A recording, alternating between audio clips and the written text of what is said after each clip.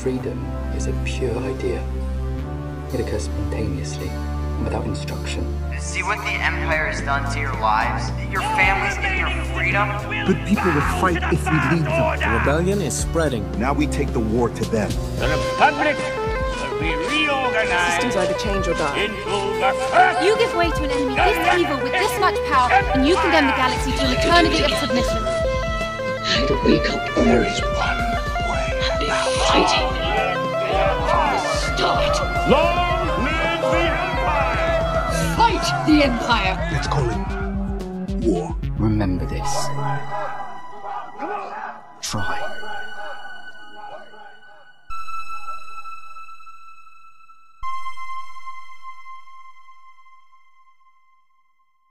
You want to know why I'm stalling? Why? Because I don't actually have a joke. You don't have a joke. Okay, I have a couple of jokes that I wrote like what did months Leia ago. say to the Wookiee? Something racist, probably. Welcome to the Daughters of Ferrix podcast. Welcome to Daughters of Ferrix, Star Wars politics about politics and politics. I'm your politics, Eleanor Mueller. And I am your, Sophia Dunstan. So, Star Wars draws a lot of visual inspiration from, all these historical influences. But one that can't really be overstated is how much it takes from real-world military conflict. This is basic shit, but especially the World Wars 1 and 2. This can be seen in costumes like the ones worn by Republic and Imperial officers, or trench warfare like on Hoth, Crate, or Mimban, and, prop weapons like Han Solo's fucking blaster. It's a kit-bashed Mauser C96. If you are a person who wants to make a DL-44 replica, which I have done, you learn a lot about the C96. It just happens. Okay, I'd like to pause here for a moment. You made, with your hands, a replica of Han Solo's gun. I 3D printed it and put it together and painted it and did my own little modifications and stuff. I know a lot about Han Solo's gun. My perception of your level of nerd just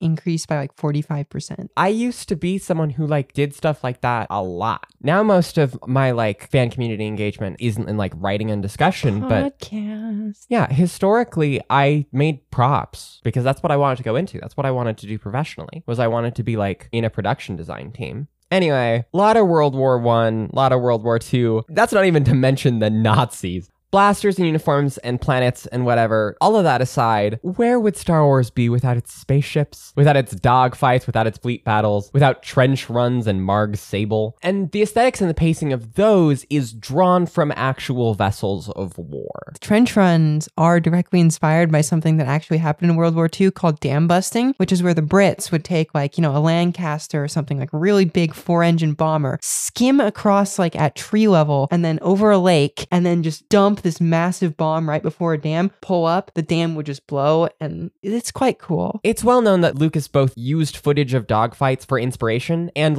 also placeholder footage in A New Hope, and that has continued to this day. This is why ships like X-Wings move like that, even though it's fucking ludicrous in the microgravity environment of space. You can't slow down a spaceship by cutting its engines. You have to have reverse thrusters. Look, there are theoretical principles by which cutting power in space would allow your ship to stop, but that mostly involves the kind of warp drives we think might actually be possible, where you literally bend space to form a wave to push you forward, even though you're technically not moving because space is moving, you're not. Right, you can't drift your X-Wing like your Poe Dameron. But X-Wings aren't really spaceship in the visual language of Star Wars. They're aircraft, they're planes.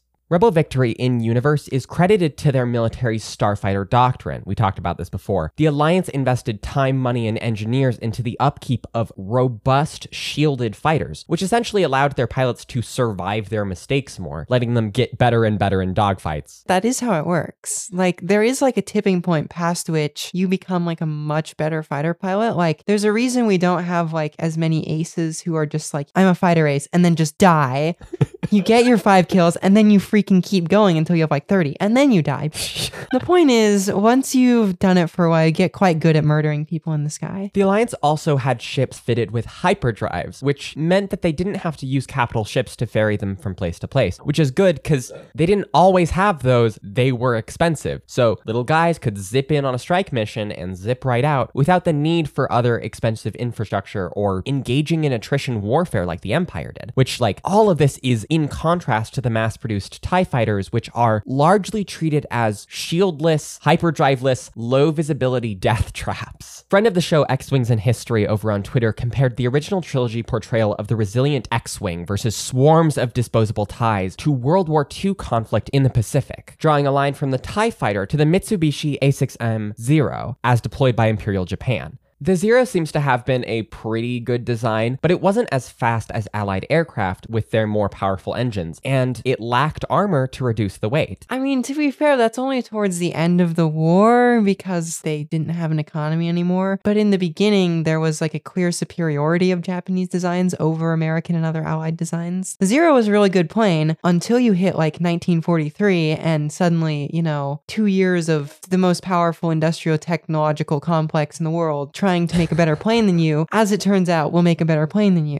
Again, stealing from my guy X-Wing, he notes that the TIE swarm idea may also be an extension of the ways in which Americans perceived attacks from the Japanese. Axis forces from Germany were monsters to be defeated, but Japanese soldiers were vermin to be hunted. Japanese planes were understood as shitty and made of rice paper. People in the US talked about the Japanese refusal to surrender, stuff like human wave attacks or kamikaze bombings, as signs of an insane combative spirit. This popular racist idea of Asian people in warfare as disposable, as inferior, as insect-like. I mean, it continued past the 40s. It went into the Korean and Vietnam Wars and beyond. In the 1974 documentary Hearts and Minds, U.S. General William Childs Westmoreland claimed that the Oriental doesn't put the same high price on life as does a Westerner. Life is plentiful. Life is cheap in the Orient. God. The Oriental.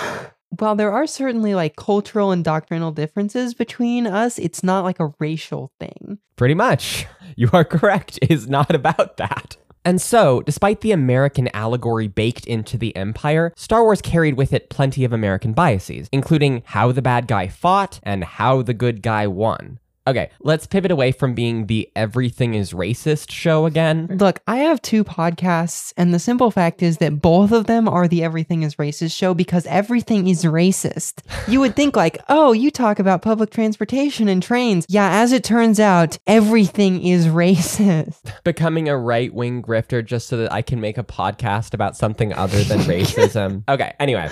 Sophie, can you tell us about how aircrafts are classified in real-world military context? With pleasure. Gross. Real-world aircraft can be roughly divided into 7 different classes based on the roles that they play in any given military action, but we're going to focus on 3 because of the types that are actually featured in Star Wars. Like, we don't have, like, I don't know, aerial refueling aircraft. So, I mean, maybe we do, but you don't need fuel for a starfighter as much. You do, but... How often do we see them refueling starfighters? Never, but how often do we see Han Solo take a shit? Also never. That doesn't mean he doesn't do it. Not yet. So fighters, these are the fast, sexy, fancy boys that everyone likes because Top Gun very briefly turned us all into insane American jingoists. Don't deny it. Yeah, me and my excitement for a Rogue Squadron movie, I am not immune to propaganda. So historically, fighters have been divided into multiple types, a division which is reflected in Star Wars, but modern 5th generation aircraft are typically capable of a very broad variety of roles. But since it's relevant to Star Wars, here are some fighter subclasses. Number 1, interceptors. Very fast, very maneuverable, very lightly armed, and designed for defensive action. These are the hot shots of the nuclear part of the Cold War, specifically designed to intercept nuclear-armed bombers before they could get to the motherland. Think of like the F-4 Phantom, the Eurofighter Typhoon, that's another one of those. F-22 is kind of this, but like adapted for the modern era. It doesn't exist so much anymore, but in Star Wars, they play a very important role. They generally defend ships instead of territory, though. Right. This is the 2 different types of Jedi interceptors we see in the prequel films. This is TIE interceptors. This is why if I ever play an A-Wing in Star Wars Squadrons, I always get killed really fast because I'm a more offensive player. Yeah, like when you're flying an A-Wing, you're supposed to kind of stick close to the mothership or whatever and shoot off anyone who's trying to blow it up. But you're not really a match for like actually, trying to blow up an enemy capital ship unless you ram your entire ship into it.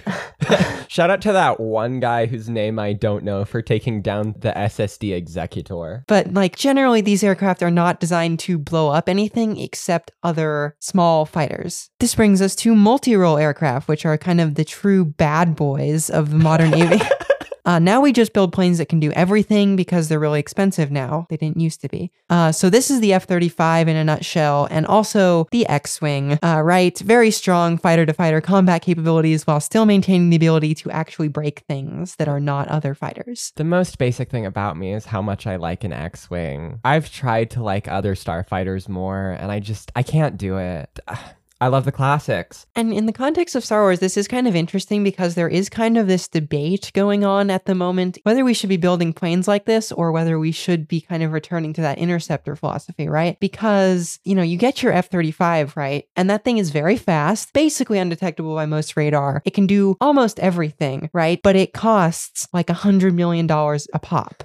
There's this kind of idea that if we were to get into an actual war with another, you know, industrialized nation, that we're not going to be able to turn these things out at a high enough rate to keep the war up. So the Empire seems to kind of agree with this school of thought that we should return to simpler aircraft that we can produce more easily because they don't build these. They don't build a proper multi-role starfighter that is widely used. Well, and the First Order actually does. The First Order Special Forces TIE probably counts as multi-role. It's a two-seater with a hyperdrive, deflector shields, and what is essentially a torpedo launcher. Oh, it's also got like a turret on the top. And let's be clear, it isn't the main TIE fighter you're going to see in and around a First Order capital ship, but they do pour more money into these than the Empire did. The Empire had prototype TIEs with hyperdrives. But only Vader ever gets those, really. Well, some other guys do later, but yeah, pretty much. So what you would call like a TIE fighter is something like a light fighter, which is essentially a way of saying that it's the cheapest possible military effective vehicle. In US terms, this might be the F-16, which is like the most widely used modern fighter plane on the planet. Or the Swedes have this really cool fighter plane called the Gripen, Gripen, but it can do like crazy short field takeoffs and you can like store it in the woods because the Swedish have this whole really interesting defense strategy where they want to be like completely dispersed in the case of an invasion. Anyway. Well, the TIE fighter is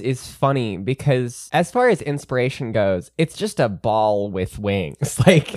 But I don't know what inspired that. It's probably, let's make them look different from the like somewhat heroic, familiar look of the plane-inspired X-Wings, because you want to be able to tell the two apart at a glance. The TIE fighter sound was directly modified from the sound of German Stuka bombers, which were specifically fitted with these sirens called Jericho trumpets that sound... Okay, actually, this is an auditory medium. I'm going to put in right here what the Stuka sounds like.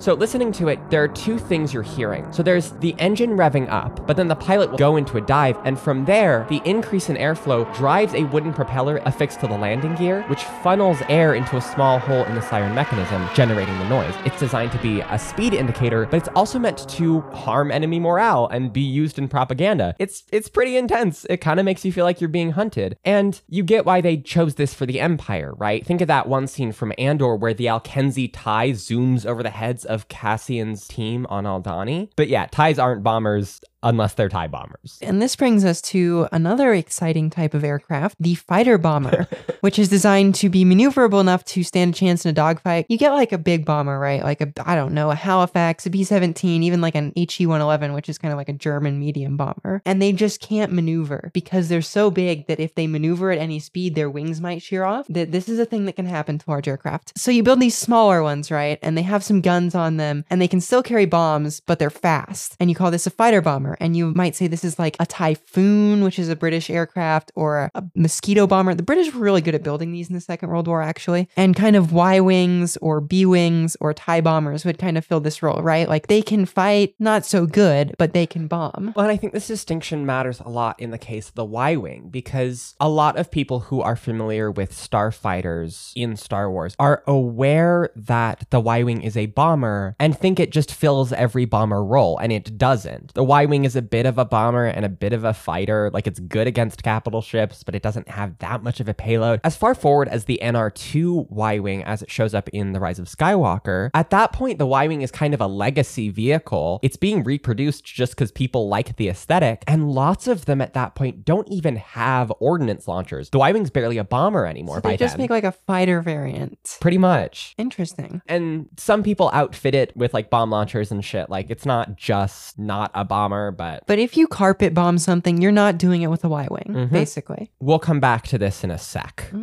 That brings us to bombers, and we really have a very wide range of variation here, but they're generally designed for large-scale destruction of your enemy shit. So think the B-29 Super Fortress, the B-2 Spirit, that's the weird one with the triangles cut out of its back, or the Star Fortress from The Last Jedi. So, the MG-100 Star Fortress, as it appears in The Last Jedi, was designed after the manner of the B-29 Super Fortress and the B-17 Flying Fortress, which, I mean, these are heavy bombers developed in the 30s. So the B-17 was like barely entering service when Pearl Harbor happened, and so it was kind of the mainline US bomber for most of the war until you get things like the B-24 or B-25 Liberator and whatever the other one is. And then towards the very end of the war, you get these B-29 Super Fortresses, which are, compared to all other bomber aircraft before it, massive and massively powerful, right? Like these things cruise at jet altitudes. They can carry like 20,000 pounds of bombs. They were a real step forward in terms of bomber technology, if you will. The visual language of the dogfight in the film was meant to evoke the idea of crossing the ocean,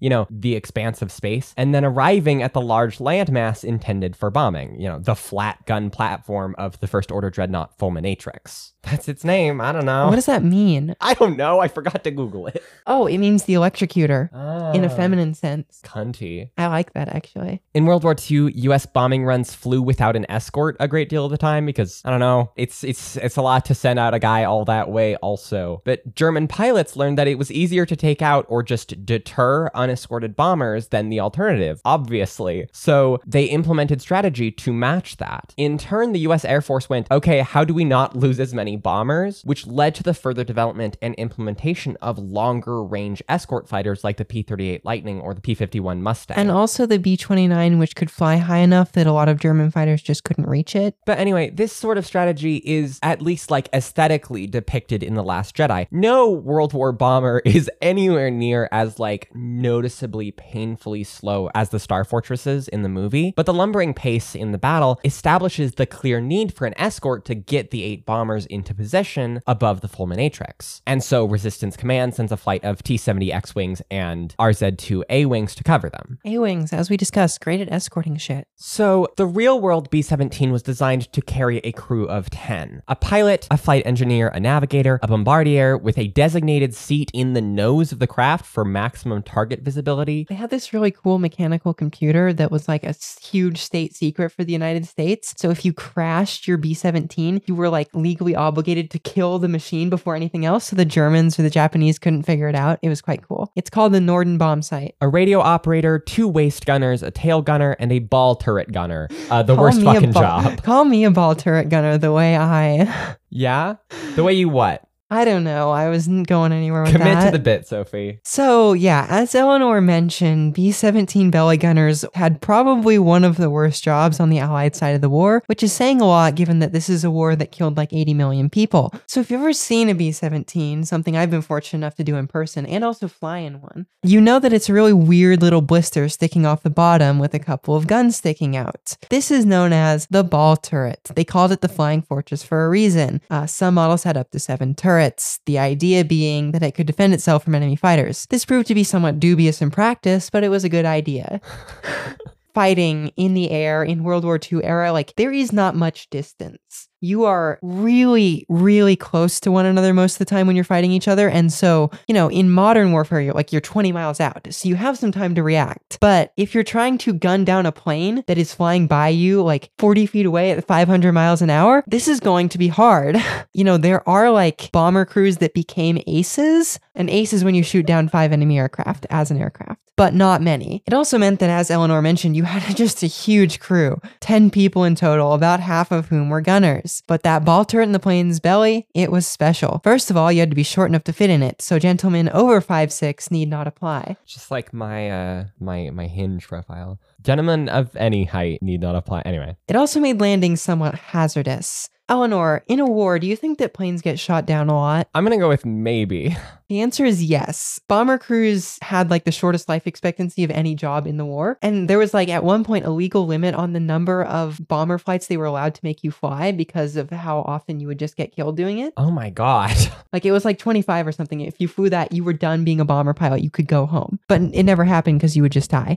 But this happens a lot and crews have to bail out a lot because these things get hit by flak all the time. And so if you're the ball gunner, right, you would think, oh, that's easy. I can just open a little hatch and hop out the bottom. Wrong-o, because your parachute is in the fuselage of the plane. So you have to crawl up into the plane and grab your parachute and then jump out. And so you were probably not bailing out. If there was a water landing, which happens occasionally as well, because like England is across the ocean from Germany, good luck. Yeah, it's over at that point. It's fucking over. These ball turrets were supposed to be waterproof, but they were not. But the worst part of being a ball gunner, right, is the ball turret had to be retracted back into the plane for a safe landing, but the mechanism broke quite frequently. So imagine you get hit by flak, which happens a lot because you're bombing cities with people still in them, and the person who you are bombing does generally not like that. So they will flak you. And even more common than being just, outright shot down by this sort of thing is having your hydraulics hit and not being able to put down your landing gear.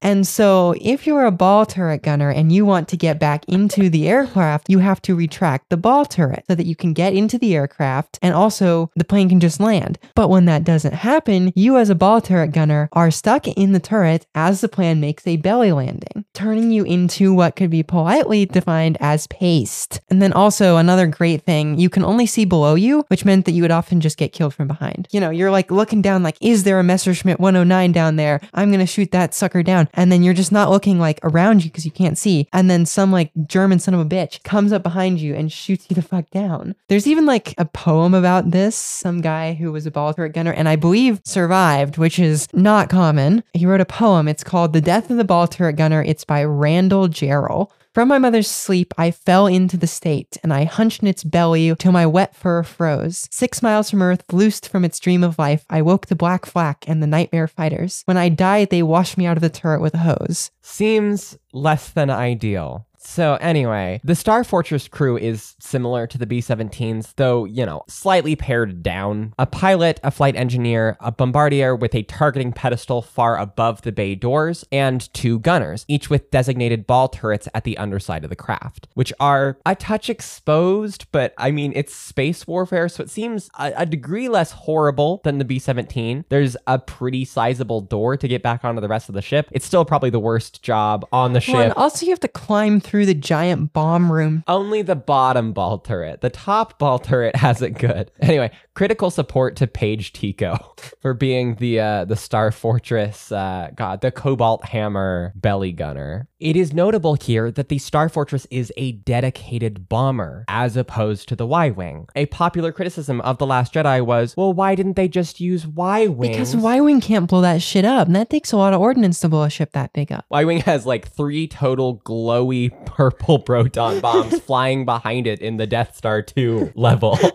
It doesn't have, I don't know how many. Racks of just like high explosive. Graffitied massive ass bombs. And they just armed them. I love how they fall. That is the coolest scene in that entire movie. It's very good. Honestly, the Star Fortress, right? It's a fun little guy. I'm a big fan of it. But it reminds me more of a B-29 than a B-17 or maybe even like a B-52 just because of how powerful this thing is. Aesthetically, it seems quite similar to a B-17, especially with like the little... Once you take off the giant ass magazine clip on the bottom. But I think in terms of capabilities, I'm honestly going to say it might be B-52. And if you do not understand the capabilities of the B-52, you should be scared. This thing is a country leveler, right? Like you send out one of these things that can level a small country, very small country, but a country. Liechtenstein versus B-52, I think we know who's going to win. It can carry like 40,000 pounds of like gravity ordnance or 36 nuclear missiles. Not nuclear missiles, nuclear warheads, I should say, but still. They should have used that in The Last Jedi. These things are very powerful, and they are so powerful that we built them in the 1950s and we're keeping them around because nobody's managed to design a suitable replacement for them yet. So the last category of aircraft is what you would call a support aircraft. And so you can think of like a Huey, you know, those kind of helicopters that they had in Vietnam where they would like lift you in and out of places and like occasionally have a guy with a really big machine gun shooting out the side. Or a Black Hawk, also an A-10, which you're probably familiar with as the one that goes... Yeah, really helpful description there, Sophie. Well, people will know what that means. I don't know what that means. So they're able to provide troops and/or air support. The closest thing we get to this is kind of a U-wing in Star Wars. Well, that's absolutely what the U-wing does, but that's also the TIE Reaper, which is an attack lander that serves as air support and a dropship. And of course, the LAAT fulfills this role in abundance. Oh, I'd completely forgotten about... How did I forget about the Republic gunship things? Those are cool. They have models that are both designed for troop transport. And for messing shit up. No, and also for holding and deploying ATTEs. Oh yeah, that is a thing you can do with... You know those helicopters that have two blades, right? The Chinook ones? Those are designed to lift a tank and move it somewhere else. The Republic gunship is based off of a helicopter, and I can't remember which one. I think it's the Hind. Yeah, it's the Hind. It's the Russian one. Yeah. The one thing about the Russians compared to the United States in terms of like military capability is that there was a long time that they had better helicopters than us. They don't anymore because they don't have any money, but anyway. So starfighters in Star Wars are treated like planes. Common knowledge, not blowing any minds there. But of course, there is a corollary. Sometimes you might want to help your starfighter get around, and for that, you have to have carriers. And hell, sometimes you're not using fighters at all. And that's where capital ships come in. ISDs, Von Calamari cruisers, Lucrehulks. Star Wars loves naval combat because in the aesthetic language of the series, our favorite big spaceships are written to be like battleships, aircraft carriers, and other big-ass seafaring vessels. You can't see this because this is a podcast, but I am grinning like an absolute psychopath right now. This is my thing. It is my belief that every trans femme gets up to one military fixation. I have none. This episode was hard for me, but Sophie has two. Sophie has gone above the quota. Look, it is podcast lore that I almost joined the Navy, and I did that for a reason. Anyway, Sophie really said boats. So, oh, I love boats. Kind of in the beginning stages of World War II, there was kind of this ongoing argument, especially in the British Navy, which was still the most powerful in the world at that point, as to whether carriers were going to amount to anything. You know, there's all these old battleship guys who have been like studying the last 300 years of battleship history and are like, these carriers are so silly and don't like them. Battleships will forever be the way of doing things. I am that guy, okay? You are literally that guy. I think carriers are stupid and we should return. But moving on from that, so in a proper ship-to-ship engagement in Star Wars, none of that rebel hit-and-run tomfoolery, Star Wars starships behave more like ships of the line or battleships than modern naval vessels, because modern naval vessels do all of their fighting from very far away with missiles or with airplanes. Whereas in Star Wars, if you're having a proper ship-to-ship fight, you get right up next to one another and you blow the shit out of each other. We see this, I think, most clearly in kind of that beginning scenes of Revenge of the Sith, where like the Venator and whatever kind of ship it is from the CIS side just line up next to each other and just blow the fuck away at each other. So we want to understand, like, why do battleships fight this way? Why do these kind of heavy capital ships do that as opposed to like ramming one another, which was, for most of naval history, I should mention, the dominant way of fighting other ships. You're kidding. I am not kidding. For most of naval history, how you would have like an actual ship battle is you would get a bunch of rowers in your ship and you would put like a big metal spike on the front of your ship just below the waterline, and then you would ram into a different guy. That's bullshit. You should study like Roman and Greek era naval warfare because it is the funniest shit. You will sometimes ram into the other ship and it will sink, but you can't get out of it. Your ship will also sink. So naval warfare didn't get that interesting until we invented this wonderful thing called the cannon.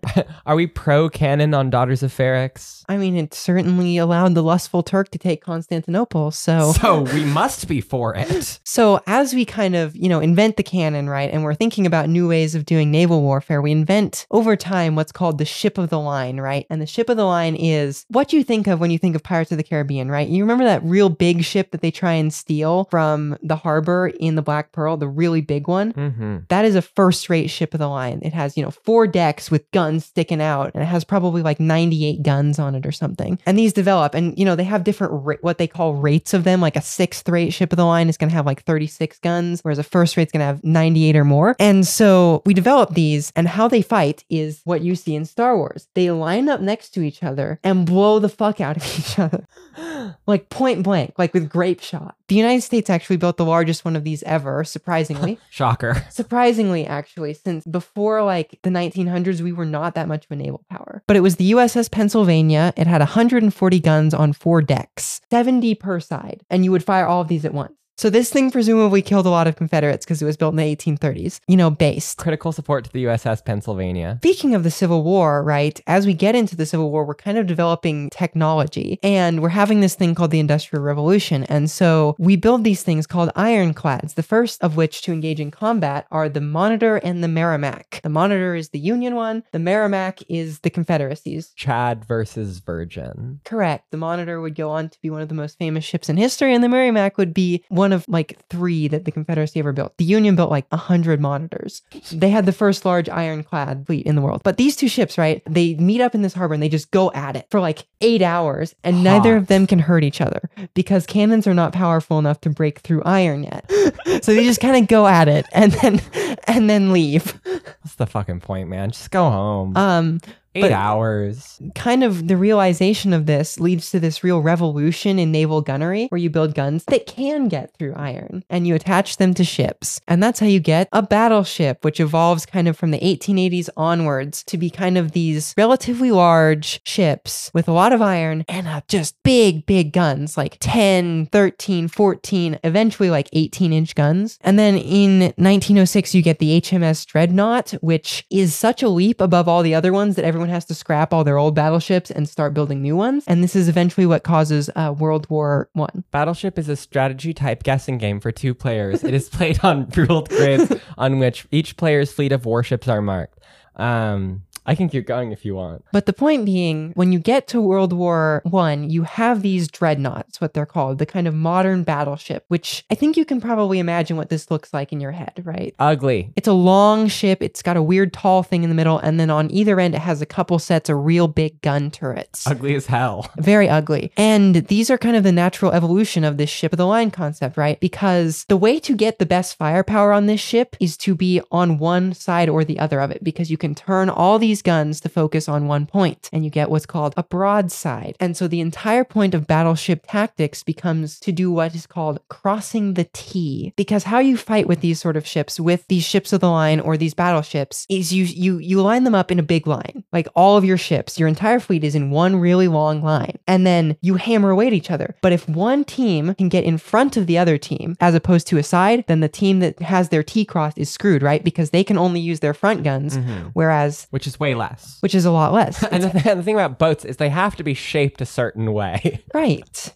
Like you can't have like a square boat. Yeah, it's not like a Star Destroyer, which has 4 sides. Kind of some famous examples of this. I don't know if you've heard of the Battle of Trafalgar. The Brits are still extremely proud of this because it is the most stunning naval victory in history, basically. And Nelson, he gets right in the middle of the Spanish battle line. So like he crosses their T in the middle instead of on top, and he just shoots away and hammers them on both sides with like his entire fleet, and they get crushed. Or the Battle of the Jutland, which is like, if you're a battleship nerd, the Battle of Jutland is like your favorite moment in history because it is the only time in history when like 2 proper fleets of dreadnought battleships go at it. So you have these guys for hundreds of years just like jacking themselves off over this idea of all of these ships coming together. Like this is the ideal form, and it's happened like once. It happened once because it ruined the Germans because they got their T crossed and they were never able to mount an offensive against the British fleet again. Taking my anti-androgens, call it getting my T crossed. But now we don't have battleships anymore because airplanes. As it turns out, battleships are big, very big. Like the largest ones that we will build as the United States are about 1,000 feet long. So when you have something that big and you have airplanes, it's really, really easy to hit from the air. And so you can stick like a bazillion anti-air guns on it and it's still not going to be enough. And you can do what the Americans eventually end up doing in World War II, which is bracketing your fire, where you will have like 100 ships, right? You have like 5 battleships in the middle, 4 carriers, ton of cruisers, ton of destroyers, ton of support ships, and you'll have them all lined out and they will bracket their fire so that like the entire sky is just filled filled with flak. And this still won't stop the Japanese from blowing up battleships because, as it turns out, they're just really easy to hit from the air. As we develop things like missiles, we don't need giant guns that can shoot for 30 miles anymore, as cool as that is. And so we start retiring battleships. The last one ever built is the HMS Vanguard. It's a British battleship. It has 16-inch guns. It's scrapped in the 60s. The US keeps our battleships a lot longer because we're cool.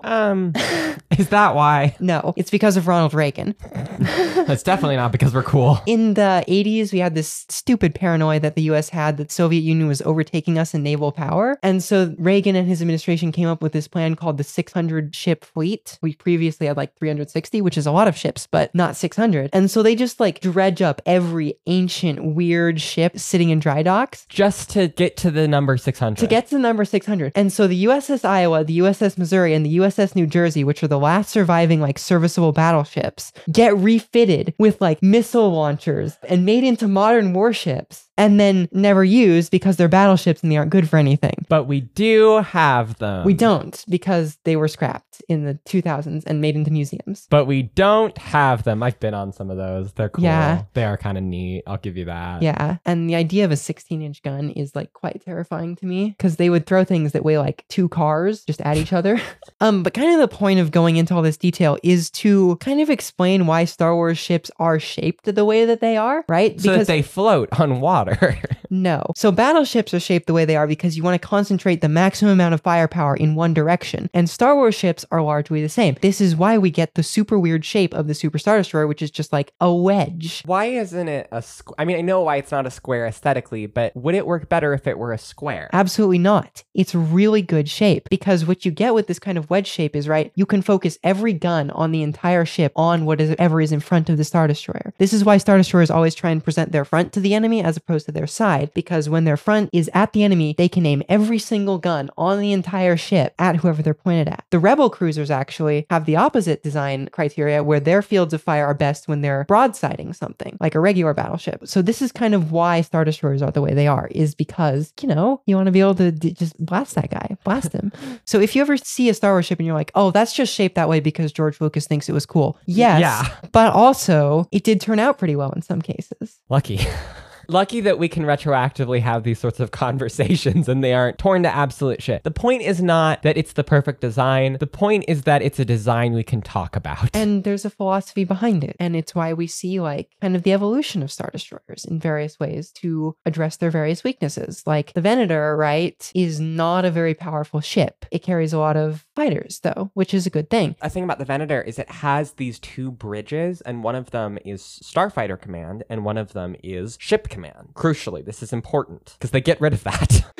True. And then the Empire has a very different philosophy of warfare than the Republic does. They don't want to have a lot of like powerful and expensive fighters. They want to just blow shit up. And so they create this new design, which is designed to focus the maximum amount of possible firepower onto a single point. And they do that. And then the First Order kind of bridges the gap. They do that, but you can't shoot the bridge as good. Yeah. And also it can carry more fighters. Yeah. The hangar bays are on the entire thing and not just a rectangle on the underside.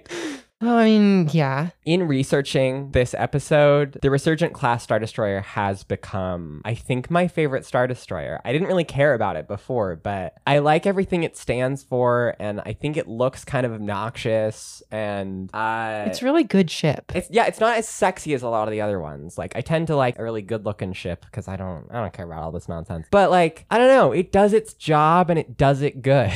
We don't see Resurgent class Star Destroyers getting blown up left and right. The Imperial cannot say the same. No, ISDs are extremely easy to blow up because all you have to do is like ram a A-wing through the bridge and... That's an SSD, but God, they really should have thought of that with the SSD too. Like you'd think that there would be an auxiliary bridge or something where you could like keep the ship from just yeeting into the Death Star You would think. Regular warships do have multiple bridges. And you probably shouldn't have a big window out to the outside. Well, you probably should have it inside the ship, especially when you have have TV. The screens suck, Well, and but the here's screens don't suck more than holograms. Here's another reason why you can tell that bridges in a lot of Star Wars ships are just holdovers of how regular ships work. You know, you always see on every ship, right, even though we don't use sails anymore, a really tall thing. And why is there a really tall thing there? Well, because when you're in the battleship era, how do you blow the other guy up? You see him 30 miles away and you lob 1, 2, 3, 4, 5, 6, 7, 8, 9, 10, 11, 12, 12 cars worth of metal at him. And that's how you do it. And that's why you have these really tall things on top of ships so you can see other ship far away and launch something at it to blow it up. But when you're in Star Wars, you don't need to do that because you already have all these sensors and you're not reliant on line of sight to blow up the other guy.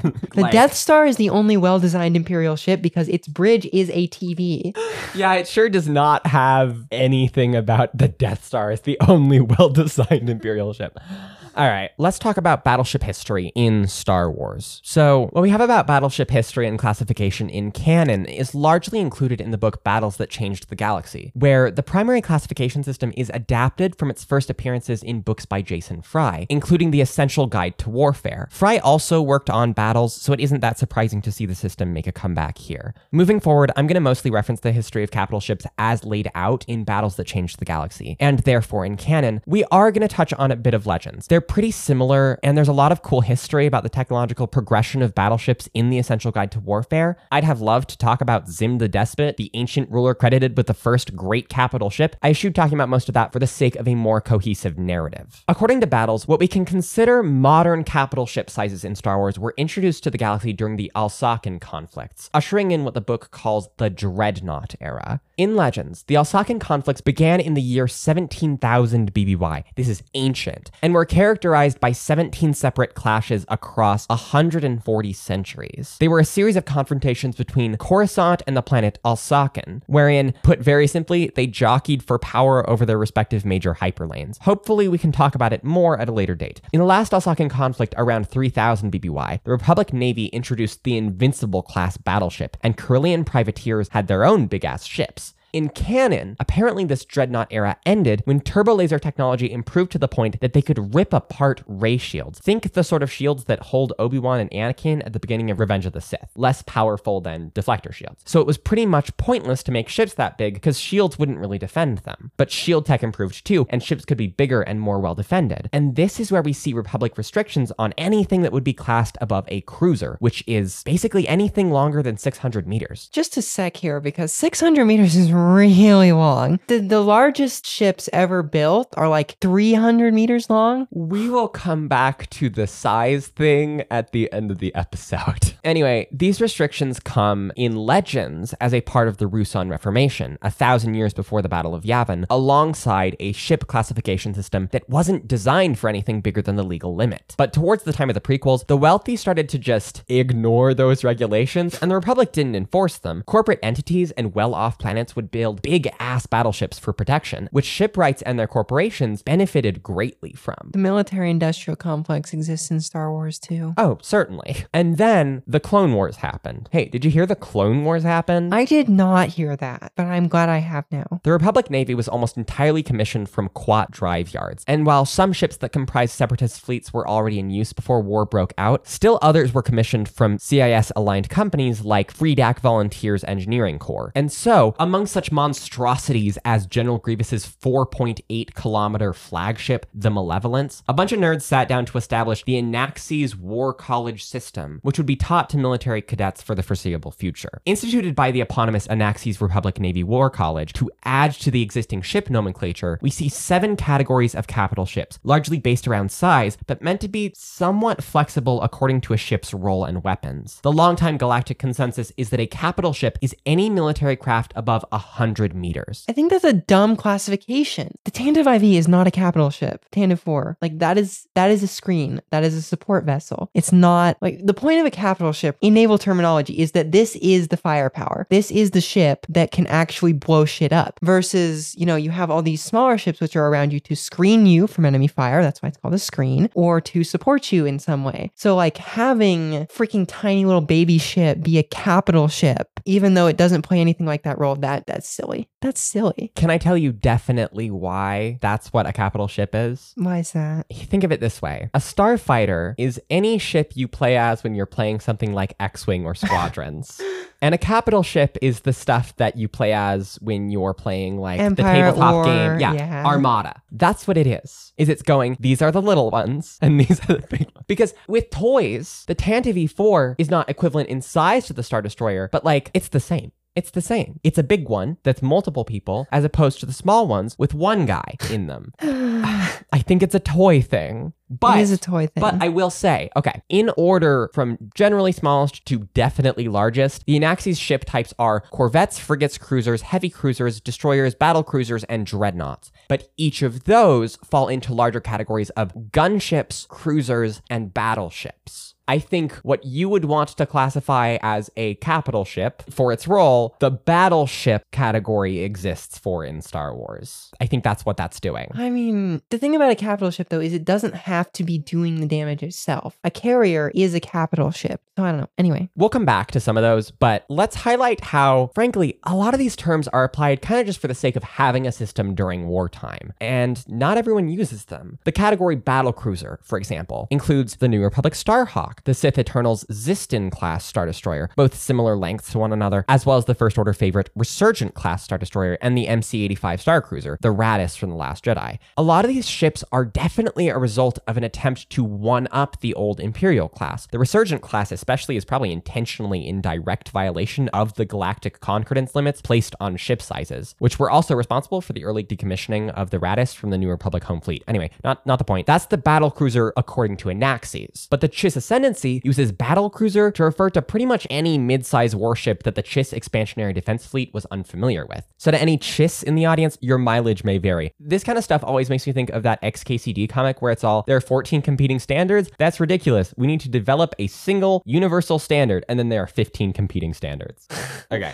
Sophie, would you tell us how real world ship classification works? Oh, I would be so delighted. So carriers are what you imagine. You know, only real major surface combatants we have on the modern naval battlefield, and only the US and UK build the really big ones. But when they do, these suckers are huge and can anchor entire fleets by themselves. Some carry up to 60 jet aircraft. We really don't have anything like them in Star Wars because most Star Wars carriers are more like amphibious assault ships than mainline carriers, but the Quasar Fire carrier cruiser thing that we see in Rebels is analogous to the Admiral Kuznetsov, which is a Russian carrier cruiser. Sure. In the case of the Russian one, it's for political reasons because you're not allowed to take a carrier over 15,000 tons through the Dardanelles, you know, the straits where Turkey is between the Black Sea and the Mediterranean Sea. You're not allowed to take a carrier over 15,000 tons of displacement through there. So they made a thing with a different name? So they made a carrier cruiser, which is a carrier with a big gun on it. Thank you, Russia, for inventing that. As I mentioned a moment ago, amphibious assault ships, they're like an aircraft carrier, but smaller and normally carry like 1,800 Marines around just in case the US needs to invade a small country real quick. Yeah, just in case. These are basically mobile platforms for launching an amphibious assault quickly with air support built in. They're very analogous to things like Lucreholtz, Venator-class ships, or a lot of other, like you would call like carrier sort of ships in Star Wars. Yeah, it's kind of cute to think of the Lucrehulk as amphibious because you have the ball on Geonosis and it going up. Well, and also if you just think about the role that the Lucrehulk normally plays is to land a lot of troops. It's not a main combat element, it's a troop lander. Yeah. Because it can carry a lot of shit. So this moves us on to cruisers. And historically, cruisers were really big gunships, providing supporting fire to bigger surface elements. So in kind of the idealized battleship battle that we were talking about earlier, what a cruiser does is it kills destroyers. Because destroyers try and get in and like torpedo battleships and like cause all sorts of a mess. So what a cruiser does is it destroys those, it destroys other cruisers, and it destroys support ships. These days, cruisers are actually kind of like taking over what battleships did before and becoming like the main surface provider of firepower. So what a modern cruiser will have is just like a shit ton of missiles that it can launch really, really quickly. In Star Wars, lots of ships, like lots, get called cruisers. But according to Anaxi's War College, it's broadly ships that fall between 400 and 600 meters. The Arquitens class light cruiser would probably fall into this category considering how it's used, but she's fucking tiny at 325 meters. So again, it's all a bit bullshit, but it's really a category of lighter cruisers. There is historically a division between heavy cruisers and light cruisers because once again, in our idealized battleship battle, right? What destroys the cruisers? Well, you build a heavy cruiser and the heavy cruiser destroys the light cruiser. The light cruiser destroys the destroyer. The destroyer tries to kill everything else with torpedoes and the battleship just wham at each other until they die. It's rock, paper, scissors, but on the ocean and obscenely horrible. Basically. So what I'm trying to say is cruiser is basically a term for any mid-sized ship. In Star Wars, the ships that I can think of that are kind of closest to this role is like a Victory class Star Destroyer. It's a support ship to an Imperial Star Destroyer, and it just kind of deals with the smaller ships while the big one kind of focuses on the other stuff. You know? Yeah. I guess the Victory class has a reason to exist. Okay. The punching bag of the Imperial fleet. Full disclosure, this and the Acclimator are what I use in a cruiser role when I play Empire at War, because I like to play the Empire because I think their ships are more fun. So I'll have like my 2 Star Destroyers or whatever that I bring with me in my fleet, and then I'll have a couple Victories and a couple Acclimators, and I'll set my Imperial Star Destroyers after whichever ship of the Rebels is biggest, and then I'll have my little smaller ships deal with their like anti-Starfighter ships and stuff. It is very funny to me that I keep bringing up Star Wars Squadrons and Sophie keeps bringing up Empire at War. I don't know what that says, but probably something. It shows that I don't give a shit about boats and she doesn't give a shit about planes. I don't care about Starfighters that much. You are correct. Yeah. I love a starfighter. The political character of a starfighter, right, is kind of anarchist. Yeah, sure. Which is probably why you like it. This brings us to destroyers. There are a lot of things called destroyers in Star Wars. None of them are actually destroyers. So in real life, destroyers are what you would call screens, and they work to defend larger and more offensively focused ships from enemy fire attention. Going back to our idealized battleship battle again, your destroyer tries to dart in and uses like smoke screens to obscure the enemy's vision and launches torpedoes at the bigger ships to kind of like distract them and just kind of darts around and does weird shit. It's kind of almost what an A-Wing does to like a Mon Calamari ship, right? Like it goes around and tries to like keep the enemy ships off the big ship and stuff. Modern destroyers are also not really what the historical destroyer would be either, because they don't do that anymore. Destroyers have trended to be a lot more cruiser-like recently. They carry a lot of missiles, but they do kind of maintain that defensive role a lot. Most of them are very anti-aircraft focused, very anti-missile focused, very anti-submarine warfare focused. But the only ships I can think of that actually do this role in Star Wars, you would call corvettes in Star Wars. Like the Tantive 4, right? This is kind of a destroyer. It kind of just is able to go real fast and distract other things and blow up smaller boats and things. But Star Destroyers, I should emphasize, are battleships. Like always, they are battleships. They're really heavy hitting elements. They are not destroyers. And they chose that name because it sounds cool. In the Anaxes systems, Imperial class Star Destroyers are destroyers because of course they are. So, according to Anaxes, a destroyer is between 1,000 and 2,000 meters long, which, 1,600 meters, the ISD fits right fucking in. Yeah. The MC-80A Home 1 from Return of the Jedi and the Venator class from Revenge of the Sith both qualify, despite being a few hundred meters smaller, though they could also be considered heavy cruisers, which I think is a more likely class to be given to something like the Home 1. There's a cute little detail about destroyer as a classification in the Essential Guide to Warfare, that it's actually a controversial pick on the part of Anaxes War College because the name Star Destroyer is essentially a mark of Kuat Driveyard's branding, that the term was less elegant and more corporate. That is actually quite funny, I think, because like we mentioned, the HMS Dreadnought in 1906 was so good that they changed the name of the type of ship that they produced, modeled after that ship, to dreadnoughts, to what you would think of as a modern battleship. Right. When a lot of people in Naval Command are already using the term destroyer to refer to any massive ship, it's like how some people use the name Hoover to refer to any vacuum. It's a specific brand, but I don't know, that's the name. So the Invisible Hand from Revenge of the Sith is technically a destroyer. Yeah. This brings us to frigates, which do kind of the same thing as destroyers, but are like more defensively focused even. Like they don't have as many offensive capabilities. They just defend the fleet from aircraft attacks and defend the fleet from missile attacks. And corvettes historically are kind of like an escort vessel, which actually there is, for once, a similarity to in Star Wars. They just kind of destroyed submarines. They destroyed raiders, which is what corvettes do in Star Wars. Well, and in Star Wars, corvettes and frigates are, again, according to Anaxes, ships that fall between 200 and 400 meters long. 200 to 300 is a corvette. Oh, great. To 400 is a frigate. So the size of the IJN Yamato, the largest battleship ever built, is a frigate.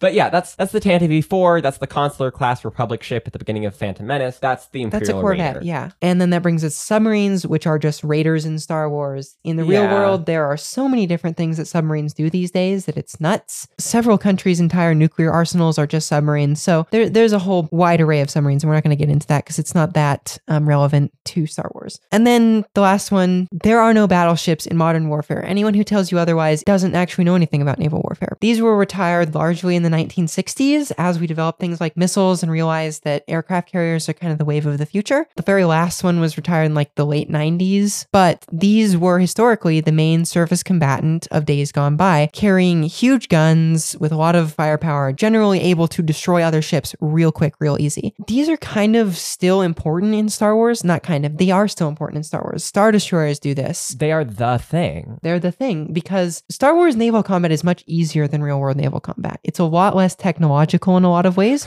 because you just line up the big shooty thing and shoot at each other. Yeah. Whereas in real modern naval combat, you can fight over hundreds of square miles and not see each other and just launch missiles at each other and shoot down the missiles with like those crazy tracking Gatling gun things, and also submarines, which add a whole new other dimension. So basically why people like Star Wars naval combat so much is because it is, in a lot of ways, that kind of idealized battleship combat we were talking about earlier, right? You just line them up and blast the fuck out of one another. Yeah. You even see it. Remember how we were talking about the line of battle earlier and how it's important how you line up your battleships, and you even see that in like The Last Jedi. All those ships in a single line, facing a different direction, obviously, because Star Destroyers, as we discussed, have that forward field of fire, but they line up so they can focus all the firepower from the entire fleet on the single point. Blockade moment. Blockade moment. So there are obviously ships that fill all these roles in Star Wars, but the problem with classifying them in the same way as you classify naval ships is, one, as we discussed a second ago, the type of combat they're doing in the modern era is much different. Modern naval warfare is almost entirely theoretical because no one's ever done it because there hasn't been a great power war in 80 years. It's just much more fast-paced. It's much more technological. You don't just line up and shoot each other with guns anymore, unfortunately. And then obviously it's that they just chose what they thought would sound cool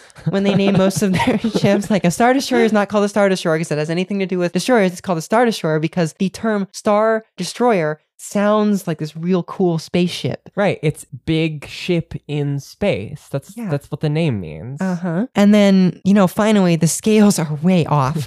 Like, your smallest Star Wars ship is going to be as large as the largest warships ever built. To hammer home that point, let's talk about the last and largest Anaxes classification, that anything over 5,000 meters was considered a dreadnought. They're trying to classify this monstrosity in the same way that they would classify. Okay, let's say you have your regular battleship, right? The HMS Dreadnought. Big ship, lot of guns, does a lot of damage. You would have to build something that is like a half-mile long with like 40 20-inch guns to classify like what a Star Destroyer is to a Super Star Destroyer. The class of ships that you call Dreadnought in Star Wars has never existed in the real world. Should never exist in the real world. I would love one of these to exist because it's completely useless. It's completely useless at this point. Oh, somebody's suddenly very concerned about the U.S. defense budget. I'm worried about the U.S. having a defense budget.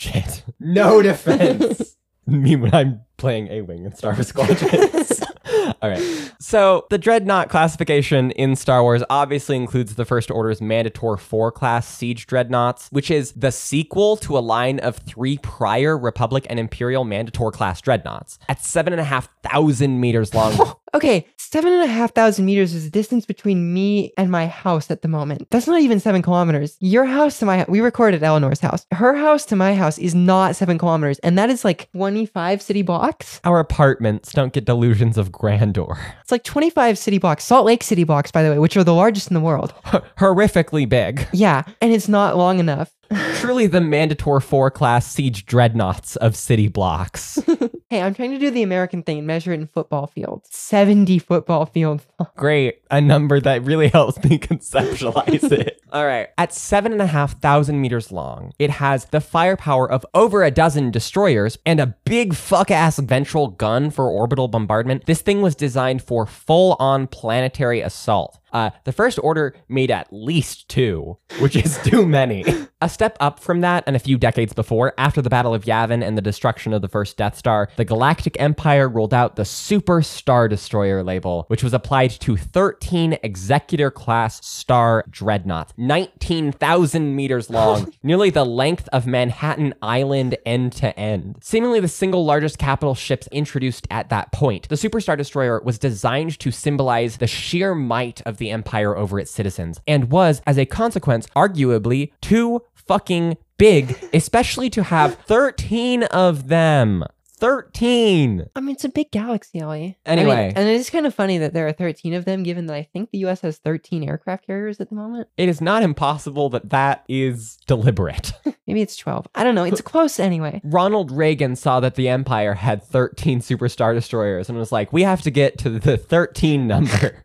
But of course, fascists have to both pay homage to past regimes while also trying to top and prove them ineffective. So, the First Order made a single mega-class star dreadnought, the comically large Supremacy. Mobile capital of the First Order, flagship of the Supreme Leader, this wedge-shaped thing was 60,500 meters wide and 13,000 meters long. It's not just a carrier for gunships, it is also a carrier for other warships, as the Supremacy can dock up to 6 Resurgent-class Star Destroyers internally and 2 externally at once. The Mega-class Star Dreadnought is powerful and stupid and imposing and ridiculous all at the same time, and it is probably the single biggest warship in canon galactic history.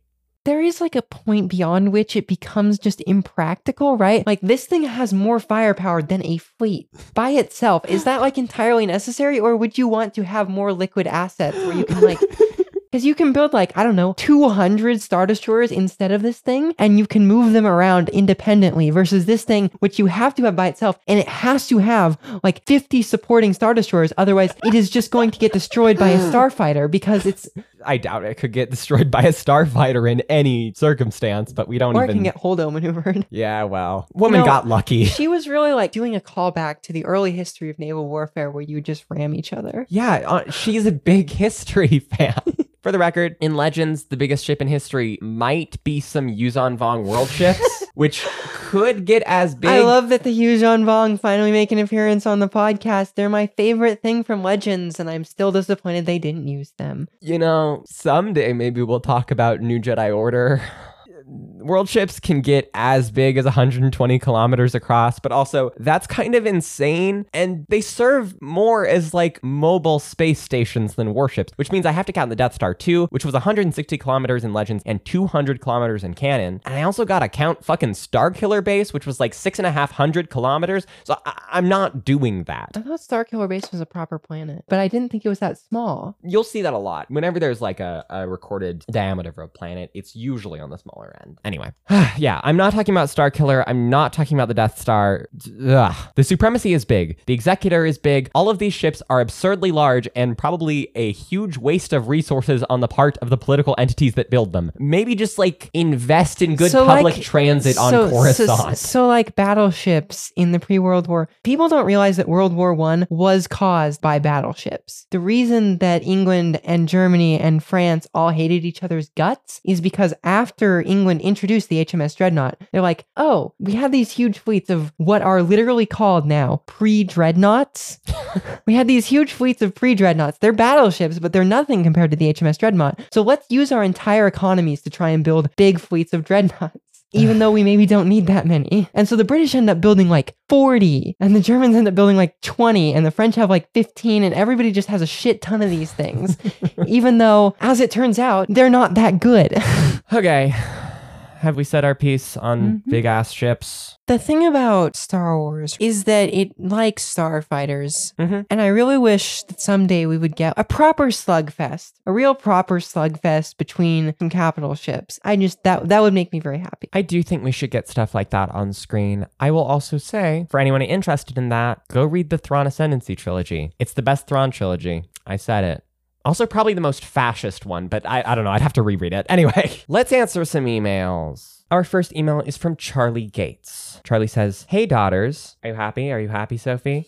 Look, my parents are never going to call me it, so I expect strangers on the internet too. Jesus. All right. Charlie says, "I adore your podcast. As somebody who was obsessed with the Star Wars Legends canon when I was in middle school and was somewhat disappointed when Disney took the reins, I appreciate you introducing me to a lot of new stuff that I had missed and that add a lot of depth to the new canon." I have a lot of sympathy for that, Charlie. I will occasionally rag on Legends, mostly in its portrayal of women, but there's a lot of good stories from those days, and there's a lot of good world building that is being like pumped into canon reference books and stuff because it's valuable and because that meant a lot to people. I am young enough that my primary into Star Wars was not like 90s era books, but genuinely, like, I can't imagine how it must have felt not seeing some of those stories finished even, like genuinely super hard. So I appreciate you being open to us sharing some of the stuff from canon. The goal is to talk about both canon stuff and legend stuff here. I don't have as much of a background in Legends. What I've read, I like, but by comparison, I've read almost all of canon, you know, like not comparable. No, and she means it. Like she has like literally every canon book here. I do not have literally. I have read more than I own. I would say I have about half of what I've read. Most of what I haven't read is like kids' books and stuff, which I want to go back and read, but I just kind of missed. So anyway, I have a lot of sympathy for that. Charlie goes on,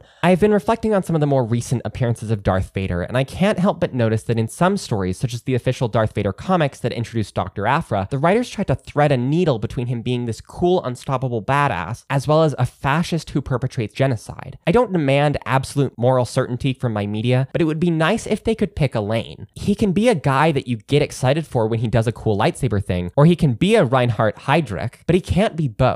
Most fascists weren't badasses. A lot of them were people who at any other time or place would be total losers." Cough, Hitler, cough. George Lucas did a great job portraying Anakin as the sort of arrogant, self-assured child that would sign up for a fascist government, but a lot of that characterization seems to have flown over the heads of the people writing newer Star Wars content. I would love to hear your thoughts. Thanks for reading, Charlie. I mean, the trouble with this is there is occasionally one fascist who is, unfortunately, a badass. For example, do you know who Otto Skorzeny is? I think we talked about him a couple times ago. I think we did. The Nazi commander who like rescued Mussolini from like a mountain fortress in Italy after the... Yeah. That being said, I do definitely agree with you that like, I don't know, it is a little morally problematic to be like, oh my gosh, Darth Vader, he's such a badass. Oh yeah, and he happens to, you know, participate in an omnicidal regime. I think this is a problem with two primary roots. One, the bad guys in Star Wars look cool. People want to be excited for the bad guys because they look and seem cool. Well, and like I said, I do play with all the Empire shit in, you know, Empire Orb because it's more fun than the stupid, boring rebel crap. When Darth Vader marched onto the scene in A New Hope, people thought he was like, whoa, he's bad, but interesting, but red lightsaber. Like, I get that. Like, there is aesthetic appeal to them. And we've talked about this, but to some degree that is like kind of fascist propaganda. It's extremely light fascist propaganda, but making fascists look cool is in the interest of fascists. Now, I'm not saying you can't like Darth Vader. It's Darth Vader. He's not real. It's whatever. I think that's part of it. I think the second route is why we're seeing it now. I think it's the Clone Wars. I think that the ways in which people saw Anakin as whiny and arrogant back in the day when the prequels were coming out has been papered over by a much more cocksure, capable portrait of Anakin in the Clone Wars, which, let's be clear, is trying to live up to the idea that Luke has of his father in the original trilogy. It's trying to do that. It's trying to be like, why would Obi-Wan feel like Anakin was such a loss when Anakin was just this little shit? And like, Anakin is not horrible in the prequels or anything. He has redeeming qualities, but in the Clone Wars, he is a badass. He is likable. He is charismatic. He's sometimes an asshole, but people like rooting for him, even when he does bad things. And I think the Darth Vader comics, particularly the 2015 and 2020 runs, are trying to square that.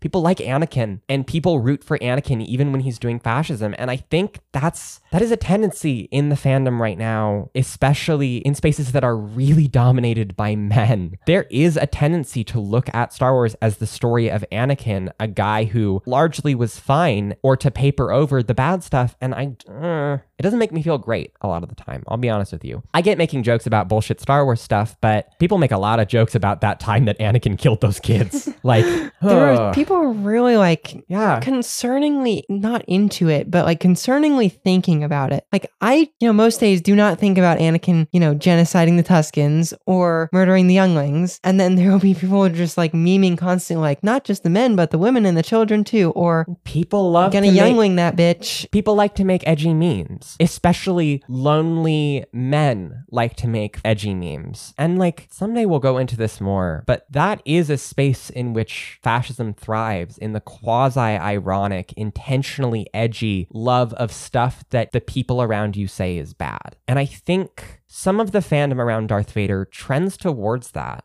He is also a badass. Darth Vader's a badass. I get it. I like Darth Vader. But the reason he's a badass is kind of those tendencies, right? We like the Empire sometimes. It's fun. I love watching Dedra Meero be the world's biggest bitch. Girl boss fascist queen. Yeah, I do enjoy that. I'm not going to pretend like I don't. That is a little bit concerning. I agree with you, Charlie. It can get weird sometimes.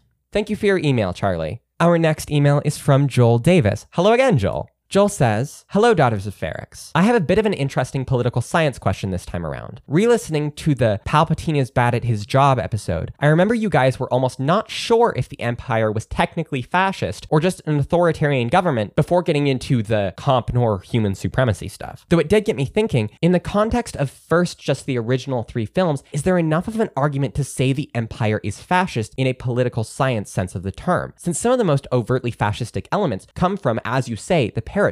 Secondly, can you say the Empire is fascist when including the newer on-screen materials like Rebels, Rogue One, and/or Solo, etc.? I just think it's interesting how we can view Star Wars with the paratext and without, and if certain political definitions can stick or not. Ultimately, the Empire are still the bad guys regardless and deserve a good punch in the face. Love the podcast. Thanks for taking my question again. Joel Davis." So, as you said, without the paratext, the Empire is not fascist. The Empire is a weird authoritarian regime that kills a lot of people, but it is not what we would call fascist in a strictly political sense, because there is a definition for that, and it's largely defined by right-wing authoritarianism with nationalistic tendencies, basically. And the Empire that we see in the 3 movies is not that. We don't see the racism necessarily, even though it can be kind of implied from the fact that there are only humans around. So I'm going to say, just in the 3 films, not fascist. But when you add in all the extra films and all the paratext, especially things like Rebels and Andor, it becomes increasingly clear how much of a fascist regime they are. Yeah, if we didn't have the original trilogy and we inexplicably had some newer stuff, they would definitely be fascist. I would contend that it's not as simple as that. What isn't clear if you go back and listen to the first episode of the show, which I don't recommend. Sometimes people are like, I'm going to listen to the show. I'm going to start with your first episode. I always go, don't. Listen to whatever is newest. Please, I'm begging you. The quality has improved, both auditorily and contentarily. Yeah, topically. But what didn't happen in the first episode is we were going to actually talk about the taxonomy of fascism, stuff like Umberto Eco, Robert Paxton, and we pretty much didn't. We threw that out because we went over time and I didn't know what I was doing when I was writing the episode. So I think there are certain bits of like Eco's points of fascism or whatever the fuck that are part of the original trilogy. The racism inherent in the Empire is not simply implied. There's stuff like that Imperial officer in the cell block calling Chewie a thing. They clearly don't view non-humans as people. There is a contempt for the weak that Palpatine very clearly espouses when he shows up in episode 6. And this like obsession with machismo and with like the like ships and the guns. The rebel stuff is scrappy and whatever. The Imperial stuff is everywhere and varied and expensive and technologically advanced by comparison and stuff like that. Echo talks about stuff like a rejection of modernism and a cult of tradition. And I think that's the kind of stuff we only get into when we start to see the Republic in the prequels, but this is why it's dicey. I don't think the Empire in the original trilogy is definitively not fascist, but I do think they check off way fewer of the boxes, let's say. And that's the thing, is that fascism, as much as anything, is a political strategy, way less than an ideology. It's like a way of thinking more than what you think. So no matter what you're doing, if you're homeostatic democratic property cluster of this is the stuff that's kind of within the fascism cluster, you know? It's not like Let's the say empire. fascism is a half a Venn diagram and the empire is a Venn diagram. In the 3 movies, there's a lot of overlap. When we look at everything else, it's a circle. Yeah,